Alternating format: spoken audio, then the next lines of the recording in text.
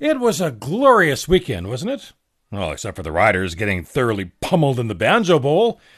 In case anybody was wondering, the Riders are not yet at the level of the Bombers, but they are a team that looks to be getting better.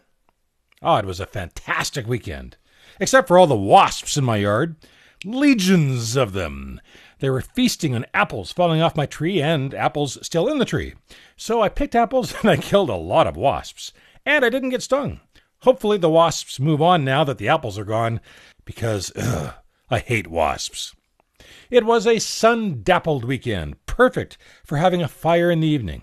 Except after all the smoke of late, nobody really wants to have a fire, so we didn't. Still, it was a great fall weekend. Some of the trees are starting to turn color. It's warm without being brutally hot. It wasn't smoky.